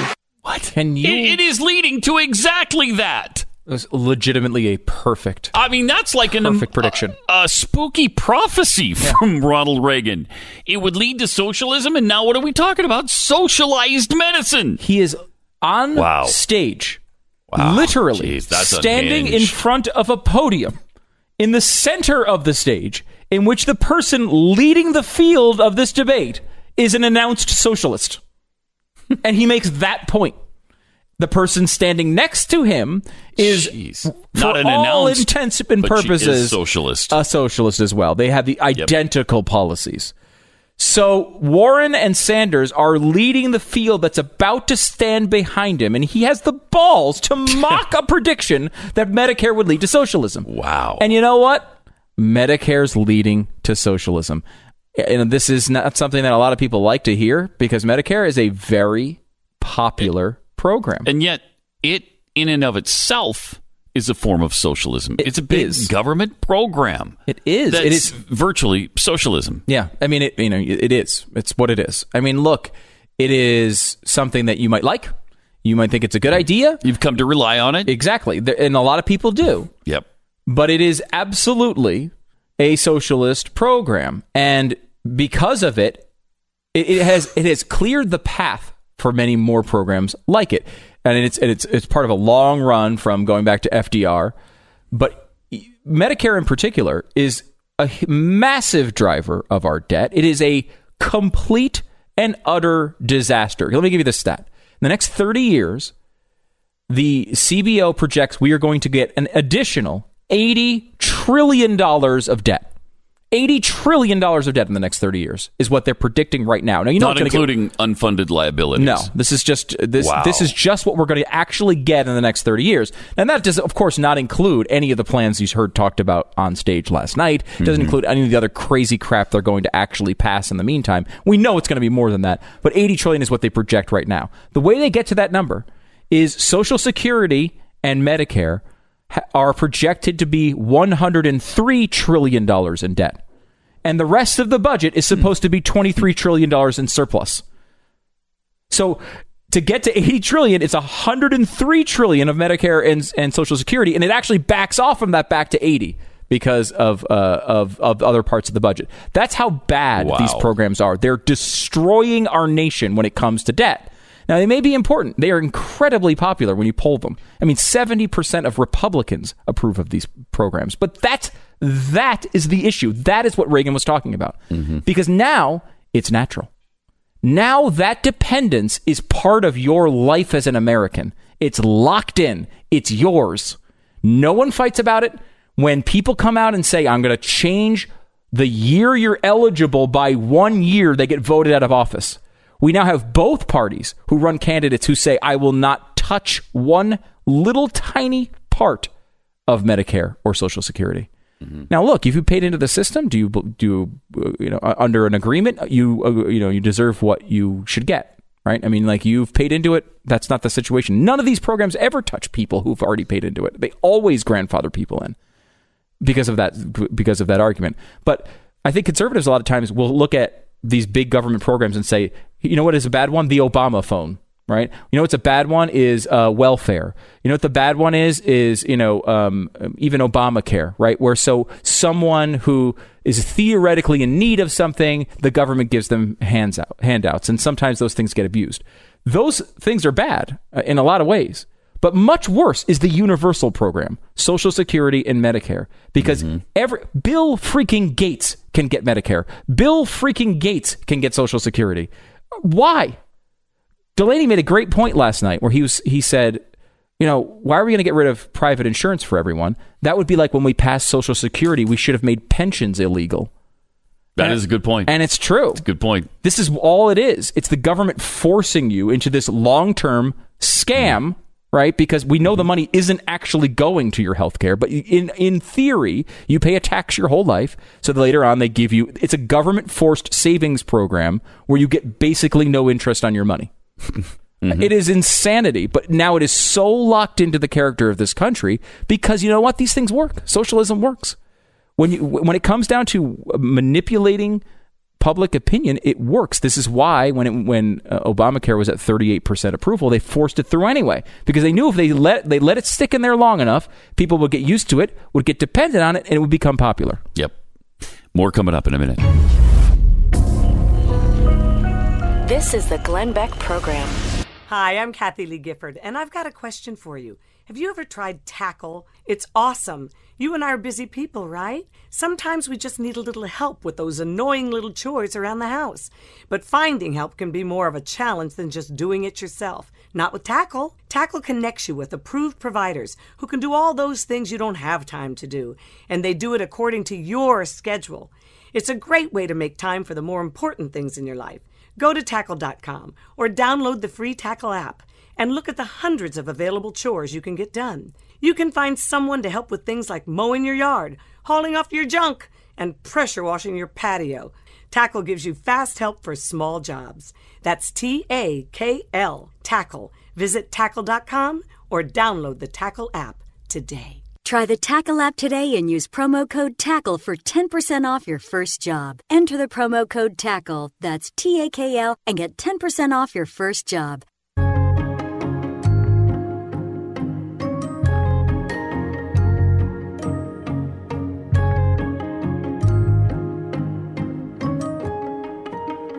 It's Pat and Stu for Glenn on the Glenn Beck Program. The good news is, if you missed the debate last night, you're in luck.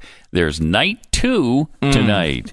And the two main players in this one will be Joe Biden and Kamala Harris. That should be interesting because as Biden described it, Kamala Harris took a 2x4 to him last time. So I don't think he's going to be quite as pleasant this time. Oh no. It's going to be messy. Yeah. I think there's a lot of interesting this might be fun. Dynamics in this one. Obviously, the number one dynamic is, how does Joe Biden respond to being destroyed last time? He has had time to prepare, no excuses. He needs to be massively ready, and he needs to be able to do a good job tonight. Not as typical, middling performance in a debate. He needs to do a good job. He needs to show that he's not slipping, because it looked last time like he was slipping. Did. Yeah, it did. And so I'm going to be interested to see that. I think is the number one takeaway from what we're going to see tonight. And will Harris go after him again? And I think Harris. And by the way, you can get. There's a new edition of the Power Rankings, the Democratic Power Rankings, out, and we re-ranked from 25 to 1 all of the candidates and how they're doing, and it's worth checking out for a little pre-debate prep if you want to look at how they're doing and also make fun of them a little bit. But Kamala Harris is an interesting one. She actually finished second behind Biden overall in the field. In this edition of the Power Rankings. But I think there's stuff to worry about there because more than anyone else, Kamala Harris's run here is based on one spectacular moment. And you can win a lot of basketball games by shooting 60% from three-point range, but you can't depend on that every game. If her path to the presidency is a perfect debate performance every time, she's not going to win. She needs to be able to do more. She needs to be more consistent in between these debates. And if she has a bad performance tonight, you can see her support going away quickly. It's amazing how that moment is perceived to be so great, too, because what was it? She was talking about, she didn't even tell the story well. There was a person on a bus. Yeah. That person was me. I was 5 years old at the time. Usually, you need to create a little thing, you know, where you get drawn into it, and then at the end, oh, by the way, I was that 5-year-old girl. She didn't even do it like that. She didn't even do it. It was bad. She didn't do it well. I thought she did okay with it. Plus, it's a story that is irrelevant today. It's substance free. I mean, we find out later that basically she agrees with him on busing, which is even more ridiculous. But again, she had several good moments in that debate. Overall, she had a good performance. I mean, I think she had, when it comes down to a large field debate, I don't know that I've ever seen anyone have a better night. But that being said, that is not you don't win elections. As she's seeing, right, she had a nice burst up to about 15, but she's down to about 12 again. Yeah. You know, Biden everything settled kind of back to where it was before the debate. She definitely took a step up. She was probably about 5 or 6, maybe 7% before that. She jumped up to about 15 and has held on to about 12. So she's held maybe 2/3 of the bump, where Biden lost about 10 points and has regained probably 2/3 of the loss. So it was not a devastating thing, but at some point, Democrats are going to look at Biden if he continually turns in poor performances and said, wow, if Kamala Harris is doing this to him, what's Trump going to do to him? So I think that's going to be interesting. Another thing I did to draw your attention to, if you happen to be watching this disaster tonight, is Tulsi Gabbard. Mm-hmm. Now, Gabbard, since the Kamala Harris debate, has run large amounts of interference for Joe Biden. She has criticized loudly Kamala Harris' stance on busing and defended Joe Biden. She has said Kamala Harris is not qualified to be president of the United States. Probably the most aggressive attacks in this entire primary so far have been in the past month from Tulsi Gabbard at Kamala Harris. And it signals to me very strongly that Gabbard wants in on a Biden administration, whether it's VP or Secretary of Defense, something like that. Defense is her big thing. Very well might be Secretary of Defense. But Kamala Harris needs to be prepared because Gabbard is pretty smart and she's a good debater. Mm-hmm. And if she's ganging up essentially on Harris with Biden, Harris better be prepared for that, because it's one thing to attack some old white guy. Tulsi Gabbard's not going to go away so easily. So that's, I think, an interesting thing to watch as you go through this tonight. Another amazing part of this is when you look at the field, the way they set up this field is the two people who are leading the polls are in the middle, right? Biden and Harris. Two people who are the worst in the polls, de Blasio and Michael Bennet, are on the ends, and it goes in from there. Who's standing next to Kamala Harris? Think about this field for a second. Who would you think? Cory Booker, Julian Castro, Kirsten Gillibrand, Jay Inslee, right? Andrew Yang. Andrew Yang is what you would say, I guess, is third place in this field right now. And he had almost no time to talk in the first debate. They wouldn't let him say much of anything, and he was not aggressive enough. He just did not have a good night. But, it's first one of these things. It'll be interesting to see if he can do anything tonight. He also called last night's debate, he likened it to a boring football game. Oh, really? It's kind of interesting. Yeah, because Democrats criticizing Democrat debates, that doesn't happen all that often. Does not happen much. Yeah. 888-727-BECK. More Pat and Stu for Glenn coming up in 60 seconds. Health concerns are a sad part of life. It seems like there's always something that either hurts or bothers us health-wise, right? Well, if that's you really need to see what CBD products can do for your health. CBD may offer many of the health benefits of marijuana, but without the high. So it's 100% legal and requires no prescription from cbdistillery.com. The health testimonials are impressive, like this customer who wrote, "I highly recommend CBD to everyone. It's done a complete turnaround for me." Another customer wrote, "CBD made a big difference in my health." Look, if you haven't tried CBD for that health concern, you should. But where you get CBD products is crucial. With independent lab tests and nearly 250,000 customers, you can trust cbdistillery.com. See what CBD can do for your health. Go to cbdistillery.com and enter RELIEF for 20% off. Again, enter RELIEF for 20% off at cbdistillery.com. cbdistillery.com.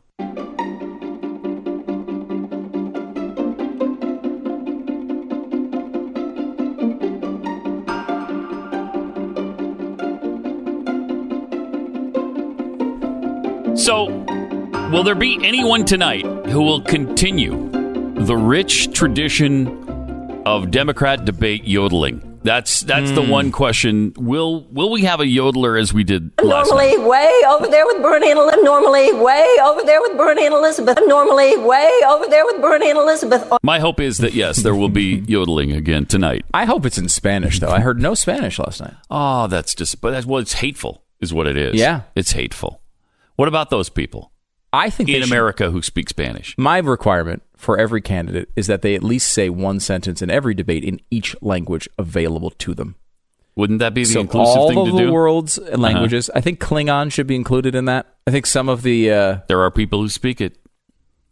Are you saying that they're wrong? No. That they identify incorrectly? Is Absolutely that what you're saying? Not. Democratic candidates? I hope not. I am saying that somebody should speak it to them. There you them. go. I like that. That should be interesting. Yes. I will be interested to see, too, if the two people on stage who have a long-standing immunity to shame and embarrassment, Cory Booker and Bill de Blasio, I expect fireworks out of both of them, particularly de Blasio, because he's got nothing to lose. I mean, he's basically at 0 or 1%.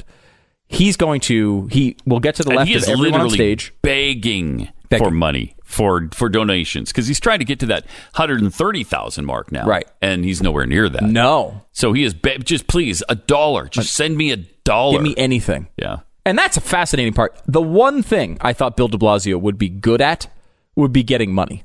The guy is running a city, which is the financial center of the world, which is filled. The entire city is filled with rich Democrats. How does he not have more money than everybody else? Because everyone hates him. Yeah. That's the answer. He hasn't made a lot of friends, that guy. Everyone hates him. But he will try really hard. First of all, he'll try to get to the left of everyone on stage. And secondly, I would be stunned if he does not go after Biden in particular, because he wants the viral moments. He's all about trying to get these viral moments to get attention. Cory Booker, to a lesser extent, I think will try the same thing. Booker's pissed because Booker was actually criticizing Biden before Kamala was. And then Kamala got the big moment out of it. Because Booker's terrible. Like Kamala, say what you say about her, can at least perform a little bit. Where Booker is just awful. In every way. He's just not good at this thing he's trying to do. A lot of people try a lot of different things. Sometimes you're successful, sometimes you're not. When you're not, and you realize you're bad at this thing you're trying to do, sometimes it's better to try something else. Stop doing it. You're just like, stop. He is like the guy who comes in and like the first episode of American Idol and tries out for singing. Right, and he thinks he's fantastic. And he thinks he's good. He's nailed it. And his family's been telling him he's great. Yeah. For years. Yeah. And he goes in and he nails it, and then Simon just disassembles him. That is Cory Booker. And he's going to try something tonight, I'm sure, to get himself on the highlights. He's got some Spartacus-esque line that he's going to try to roll out there tonight, and that's going to be an embarrassment. Because that's what he does. It's pitchy, Doug. It's just super pitchy. It is pitchy, Doug. For me, it's a no for me. It's a no. It's a no for me. And that's what he's going to get from all the judges. Yes. I don't even think Democrats like Cory Booker. Otherwise, he'd be, in the teens at least right now. Where is he? 2%? 2 or 3. At best? Yeah. He's still behind Beto, and Beto is virtually imploded.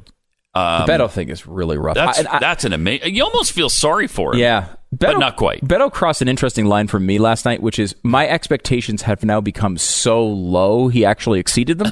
Did he? Yes. I thought he was just only bad. Was it the 10-year thing on the climate change that swayed you? No. Listen to that again, and maybe it will sway you this time. Here's Beto talking about how desperate the climate change situation is. Congressman O'Rourke.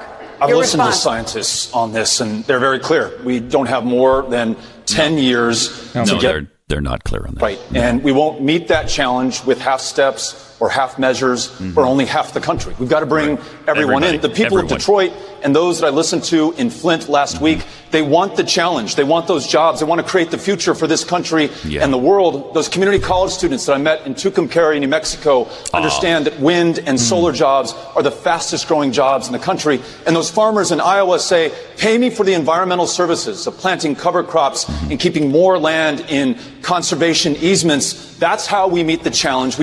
So 10 years to climate catastrophe, according to Beto O'Rourke. And he said he wanted to listen to the scientists. I will tell you that the actual scientist who did the report he's talking about said specifically he was wrong on it. In a fact check on Beto saying this. But yeah, he's still saying it on stage at a debate. It's amazing. They've got no shame. Yeah. Absolutely no shame. 888-727-BECK. More Pat and Stu for Glenn coming up.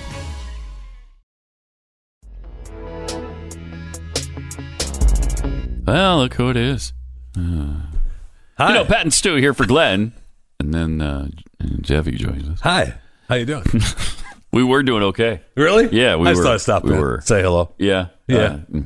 Thought I wanted to ease some people's fears. You didn't have to do that. What? You did not have to do it. No, you're we here. would have been, okay, if you didn't. I mean, because I don't want you to put yourself out, right? In the same building. I figured, here, walk in. A lot of walking for someone like you. A lot of walking.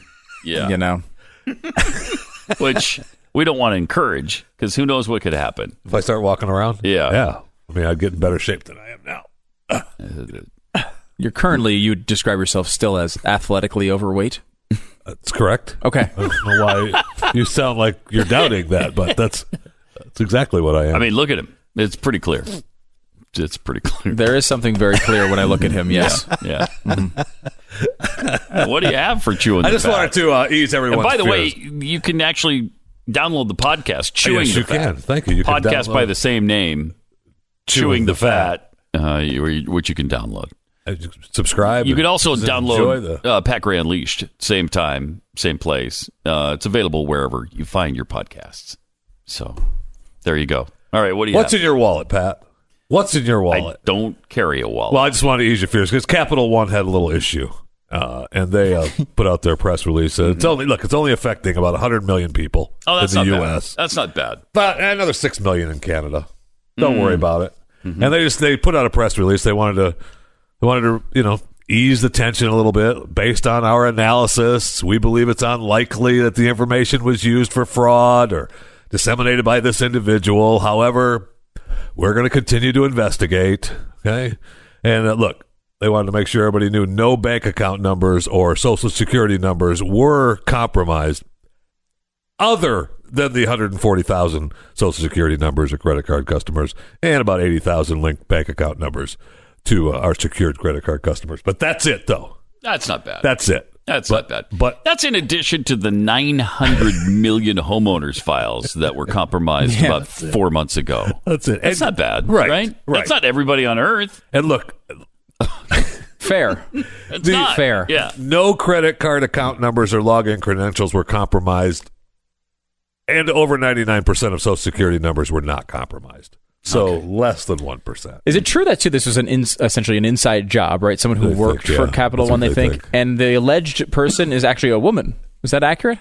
I do not know that. That's it just doesn't fit the profile. It's complete sexism. Like if people are like, "Oh, you're being sexist," I am here. I am. I think it was a guy. When you say hackers, you think of guys, right? Yeah, I mean, you do. It's like the old riddle. A son is injured in a tragic car accident and is rushed to the emergency room for surgery right away. Mm-hmm. The surgeon walks into the operating room and says, "I can't operate on this person. He's my son." Dun, dun, dun. The doctor is not a man. Who's the doctor? Right. A non-binary person? I don't know if you delivered that exactly right, but it's still telling about our sexism. Yes, most definitely. I will say every hacker movie does have the one hot hacker girl in it. Right. There's always one. That's what this was. That's what this was? That's who this was, yes. There's the one attractive hacker girl who is like, she's a little crazy. Mm-hmm. Like Mr. Robot has these characters, right? They're always a little crazy, a little off. They usually have like pink hair, so you know that they're a little crazy. Yeah. But crazy but attractive. Yeah, but they're just attractive. They're attractive and good at what they do. Good at what they do. Thank you. And hot in a nerdy way, like the glasses, maybe a punk way. It's a little bit alternative. Still questioning authority, like you. Well, it's if Cindy Crawford put on a pair of glasses, you wouldn't assume she's a gorgeous woman, and right? then You'd just be like, "Whoa, who's that nerd?" Yeah, who's that nerd? Especially if she had her hair up too, right? Then you would never know. You'd know. You wouldn't know. Those are the only two things that make a woman attractive: is whether she's wearing glasses or her hair are up. Is she a hacker? Yeah, yeah. That's the way it works. Yeah, and apparently that's what happened at Capital One. We've solved the case, so nothing to worry about. Everything's okay. So, a police officer in Indianapolis stopped at McDonald's and picked up a little McChicken for work and got his order and drove back to the old jail's complement and said, "Hey, the complement? Yeah, the complement. He drove back to the complex. Yeah, the complex. The old jail complex. Okay. I'm sorry. All right. Did you just have a stroke? No, I was yodeling. I was yodeling with Marianne. Oh, okay. Normally way over there with Bernie. Normally way over there with Bernie. See, I was trying to yodel. Okay. I didn't quite get there. That was close. And when he went to eat his sandwich, he realized there was some bites taken out of his sandwich and said, "Hey, did the guy at McDonald's taking bites out of my sandwich because I'm a police officer?" And he went back to McDonald's and got the guy in front of the counter and hollered at him and said, "What's going on here?" They said, "We'll give you a new sandwich, sir." "No, that's not good enough. I want apologies." Well, he investigated, and the police officer had taken out the nibbles himself on the way back. He had just forgotten. What? And he forgot that he took the bites out of the sandwich. And the police department said, "We're sorry." He went back and apologized to the McDonald's guy and said, "Oops, sorry." We looked at the footage. We looked at the footage, and he had taken a couple of bites out of it before he put it in the refrigerator. He just forgot about it. Sorry. Weird. He didn't mean to be a jerk to you or cause any problems about McDonald's employees hating police officers or anything like that. Never mind. It's one of those things that could go viral and ruin 100 lives, right? And then later on, they're just sorry about that. Well, but I've already lost my job and I got divorced and I'm right. I will say though, I could definitely see myself taking multiple bites out of a meal and then forgetting I did it. Yeah. Very possible. Yeah. But for you, Jeffy, obviously you've forgotten about entire meals. I mean, per day. You're like, "Hey, where's my dinner, honey?" And you're like, you have the empty plate in your hand still. You haven't even put it in the sink. I will say, for years I suffered from it's sleep eating. It's a complex. Sleep eating? Yeah, that's true. Oh, wow. It's not as bad as IYS. No.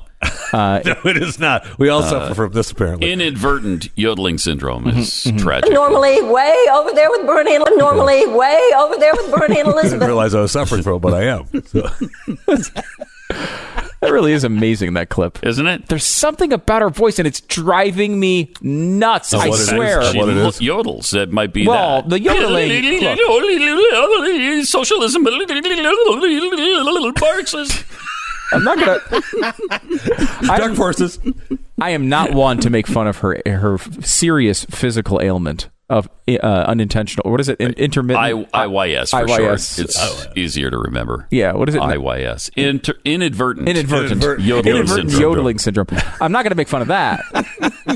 But there's something about her voice. Maybe Jeffy, because you watch every television show that's ever aired.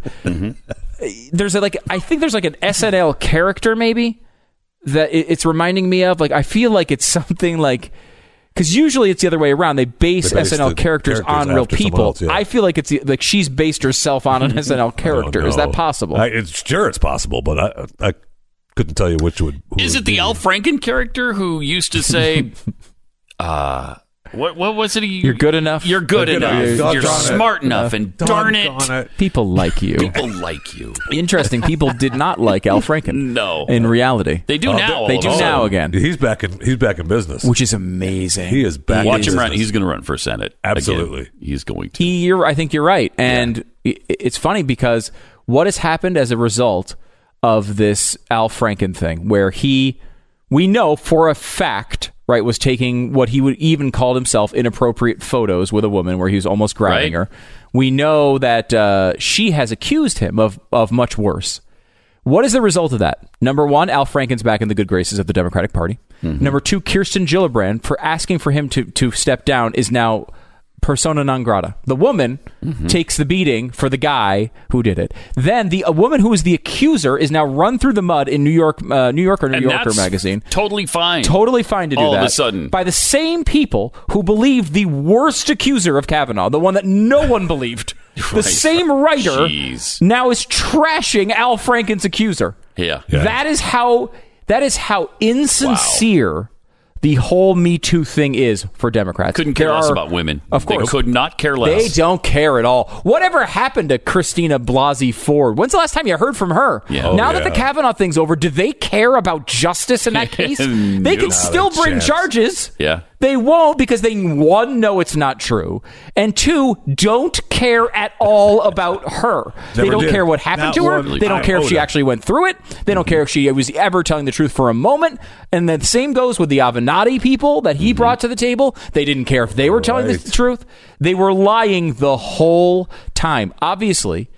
There are real victims of people like Harvey Weinstein. And victims of Avenatti, too, man. That guy's yeah, and in many ways. But that is not what Democrats had. That had nothing to do with what the Democrats were doing with Me Too. They didn't care about anything that had to do with Roy Moore. They didn't care anything about any of the accusers from Kavanaugh. They don't care about those people at all. They don't care about them. It was all a ploy for political gain. And now that the cycle is over, these people are ejected out of the freaking, like they're in a Top Gun. They're just ejected out of the plane. Yep. And poor Goose hit his head on the door, and you're never going to hear from him again. I mean, Al Franken just wants his office back, Stu. Why the hate? It's unbelievable. They're trying to rehabilitate this guy. It is. And I will say this, too, Pat, and we were talking about this off the other day. There are times in which you just need to freaking ignore social media. Now, let's just take Al Franken's side here for a minute.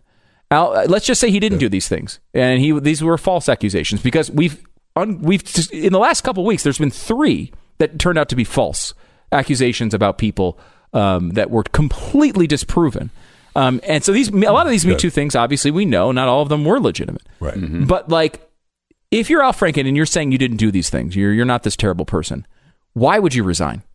Why would you apologize? Why would you do any of these things? Why not just come out and fight it? The guy bailed, and he's already got all the Democrats back on his side. If he would have just waited, and he would have fought it, fine. He probably would have been fine in a couple of weeks. I think, and if I remember right, we may have even said that then at the time. Why is he resigning? Because he didn't seem like he wanted to, and he just went with the tide. They were forcing his hand to do it. And it was, I would assume, like Schumer or something pressured him. Once female senators turned against him, it was over. Yeah, it was Gillibrand. Just over, especially in his own party. Right. Mm-hmm.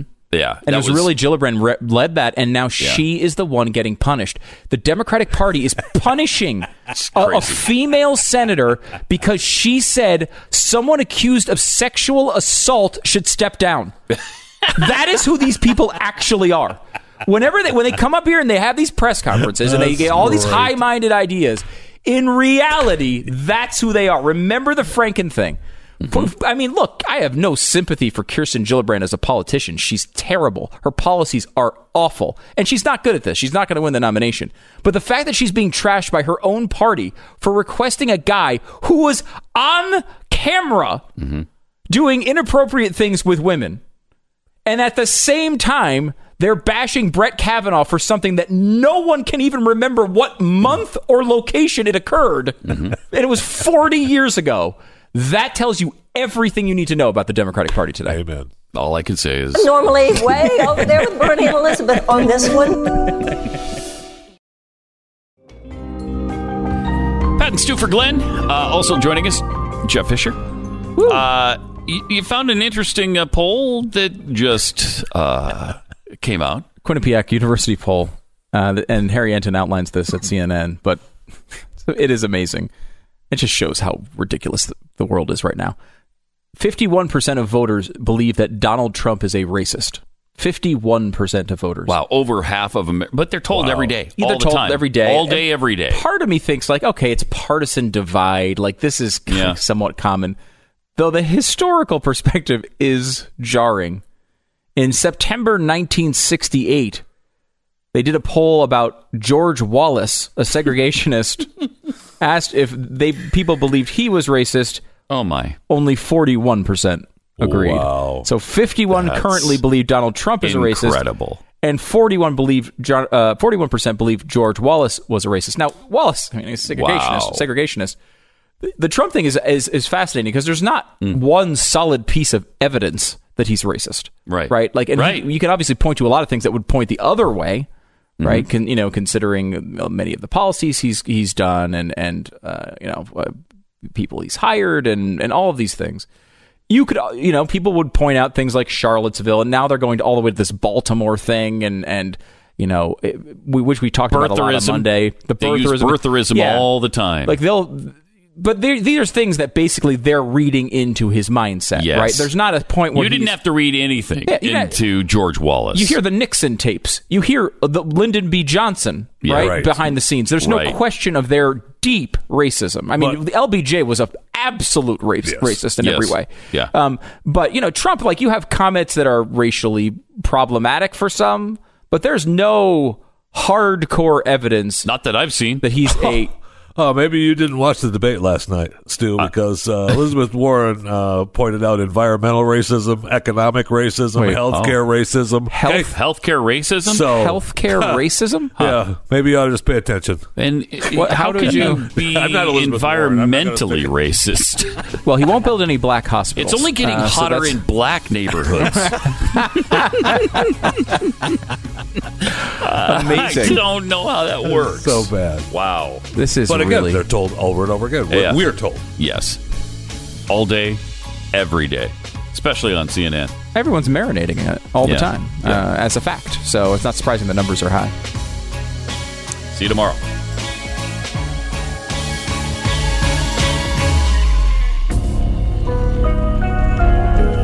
You're listening to Glenn Beck.